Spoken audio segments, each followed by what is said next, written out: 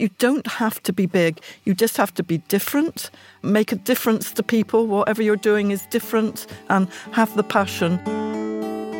Welcome to this brand new Lightbulb Moment episode, brought to you in partnership with Dell Technologies, who believe in shining a light on these life-changing moments shared by incredible founders and entrepreneurs taken from my conversations of inspiration. It really is an honour to share their inspiration with you, and I hope their story impacts your own thinking as deeply as it has mine. Bow your head and let your eyelids close on down. Where we're going, you won't need to bring your frown. There's something incredibly special about speaking to female founders later on in their career, and perhaps that's because there are just so few of them. To get to where they are today, the hurdles they have overcome, the barriers society have put in their way, they are now trailblazers for women who have gone on to follow in their footsteps. So as you can imagine, what an absolute honour to speak to Dame Mary Perkins, the co-founder of Specsavers. While speaking with Mary, I asked what some of the best pieces of advice she could give to those listening. And here's what she said. I want to ask you, after your 40 years in business, what's some of the best pieces of advice that you can give for those listening? Well, we've already gone through the passion bit.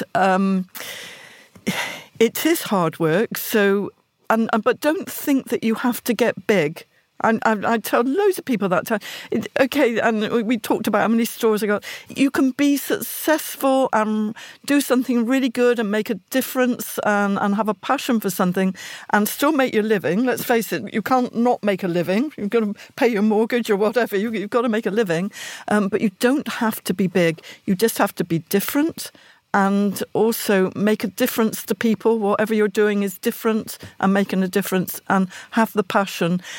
Where possible, involve the family, and that doesn't mean that they've got to come and work for you, because if you've got a passion and it's taking all your time up, they've got to know what you're doing. So bring them on the journey with you. Yeah, let them help. I mean, even when my children were tiny tots, they knew optics and opticians inside out from the day they were born, basically, long before Specsavers. So, yes, involve the family, not necessarily employ them, but involve them. Don't try and be... And I always get worried when I see someone with a big office and expensive this and that and whatever and big cars. You don't need that to start off with. It doesn't make a difference to your company, if the size of the car you've got or the size of the house or the big office or what the desk you've got. It doesn't make any difference. It's what you do and how that's perceived by your customers, not all the razzmatazz that you want to show off what you've got, and that's what I'm trying to say. Absolutely. Yeah. It's less the length of your peacock feathers and how big you can that's lovely. push them out. I'm going to remember that. It's more the colour. It's more the colour and what you do and how you affect people, isn't it? And I think that's a notion of the past, and potentially, what I'm desperate to do is try and, one of my life's work, I think, is to try and change that perception. You can be small and nimble and make a profound difference and be successful, whatever success is to you, how you've measured your success. If that is maybe sending your child to a school that you want to, or, maybe it's having one family holiday, or is it that you can give up your job that you don't like anymore? And, it's all about these things. And I think that is the change that we're trying to potentially right now let everyone know that we need to get on board with it, and it's not the size of anything that matters anymore. Wink, wink. Well done. As well, I mean, it's sad that we've got to keep saying how many stores and how many countries Specsavers is in. But I only say that, Mary, because I'm so proud of a woman founder with such values, it's a great inspiration for us. So I less reel off the numbers in that way. I reel off in congratulating you that you've been able to do something, because us women need people like you to look up to. And I think the other thing is, be yourself. Yes. Be yourself. I can never be anything different to what I am, so that you can't change yourself. I dread to think how many people who tried to send me to lessons for public speaking and all this sort of thing. Well, it's just me. I'm too old to learn now. I'm just going to be who I am. No, seriously though, be yourself. Don't try and be something you're not. Just be yourself. You might have heard me speak about the good old 29,000 days we have on this planet, something I worked out on my 40th birthday. But for some reason, I've actually never updated the number. So thinking about this light bulb moment this week, I decided to. And the big news is I have 16,200 roughly days left. And as I record this episode, I think about the built-up wisdom we just listened to, where Dame Mary Perkins, who is 78 years old, think how many days that is that she's lived, what she shared with us, asking us to concentrate and understand what success means to us personally, and to make sure that whatever that is, we do it being only our true, authentic selves. After all those years' experience, think about what she has built and that roller coaster she must have been on, the amount of people she's hired and interacted with, the business dilemmas she's had to solve, the crises she had to see her way through, and that this is her advice, which she never had when she started. I think about when I started Not on the High Street, and thanks to what I could see or had seen growing up, the idea of being successful was to get big. And with getting big had profound effects on your personal lives, what cars you'd own and the homes abroad and so on. I remember Harry was totally obsessed with this garage that would take up the whole floor space in our living room. This must have been 3 to 4 years into Not on the High Street. Bless him, he would spend hours getting all his cars out, letting them whirl around the twisted car park lane. You know the one I mean. He would adore telling me about his favourite cars, and there was this one which looked like an Aston Martin. He would come up to me and talk about Bubba's car. Bubba's his name for me, you see. I saw nothing wrong in that. It was my way of staying motivated.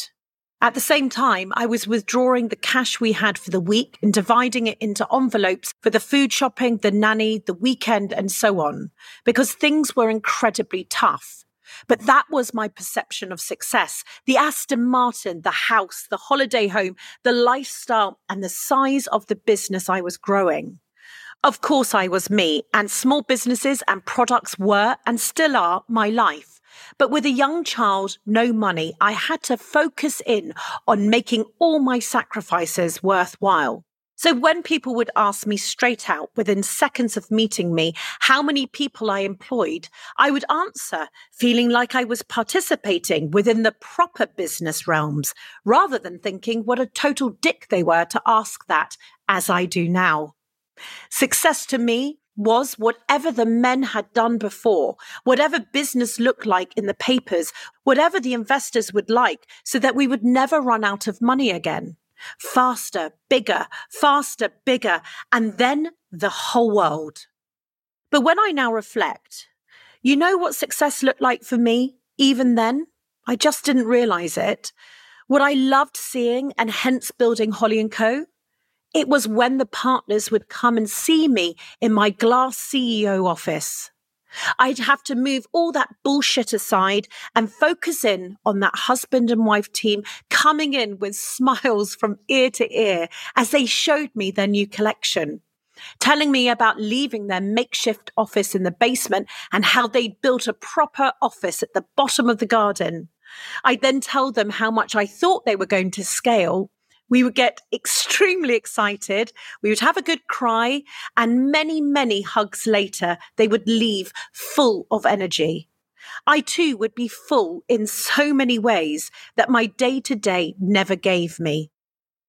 That hour I reflect on, in ways, is now my full-time job. I get to do that bit for 12 hours a day for the last 5.5 years. I have found what success looks like for me. And even though I'm a sucker for a car, you are talking about the girl who had car posters on her wall, tried to get my driving license before 17, and just adore putting my foot on the pedal of any fine machine. So although I respect the Aston Martin, I do not need that status symbol. Success is personal. It's also got to take into account necessity. So don't get me wrong, or Mary wrong here. Success, whatever you define it as, has to make you a living and you have to work your bejeebers off. But you need to think, have you ever even asked yourself what success means to you? That exact question. Have you ever written down a list of the precise things that if you asked your 80-year-old self, are you happy with how you spent your time? The answer would be hell yes. Have you thought about if you are actually happy doing what you do? Would success be to involve your family? I mean, I love how Mary highlighted this. Is it in the industry you are in right now? Would it have you being more creative? Would you live as you are? How involved are you in your community or any community? Are you juicing life as you should be? Stop comparing, stop looking to the past to determine what your successful future could look like. Rip off the plaster and ask yourself this tough question. In a way, for all the small businesses not on the high street has helped thanks to its scale. I'm glad I didn't know any of this then. But thank God I do now as I build my life full of success. Because I am now exactly who I was born to be and get to do that for the next 16,200 days, God willing. A big thank you to Dell Technologies who've brought us this episode today. I hope you enjoyed this lightbulb moment. To listen to my whole conversation with Dame Mary Perkins, DBE, co-founder of Specsavers, or any of our past founders, subscribe wherever you're listening to this podcast. And if this episode has made you smile, helped you on your journey, lifted you up, I'd be so grateful if you might rate and review to help us reach even more people.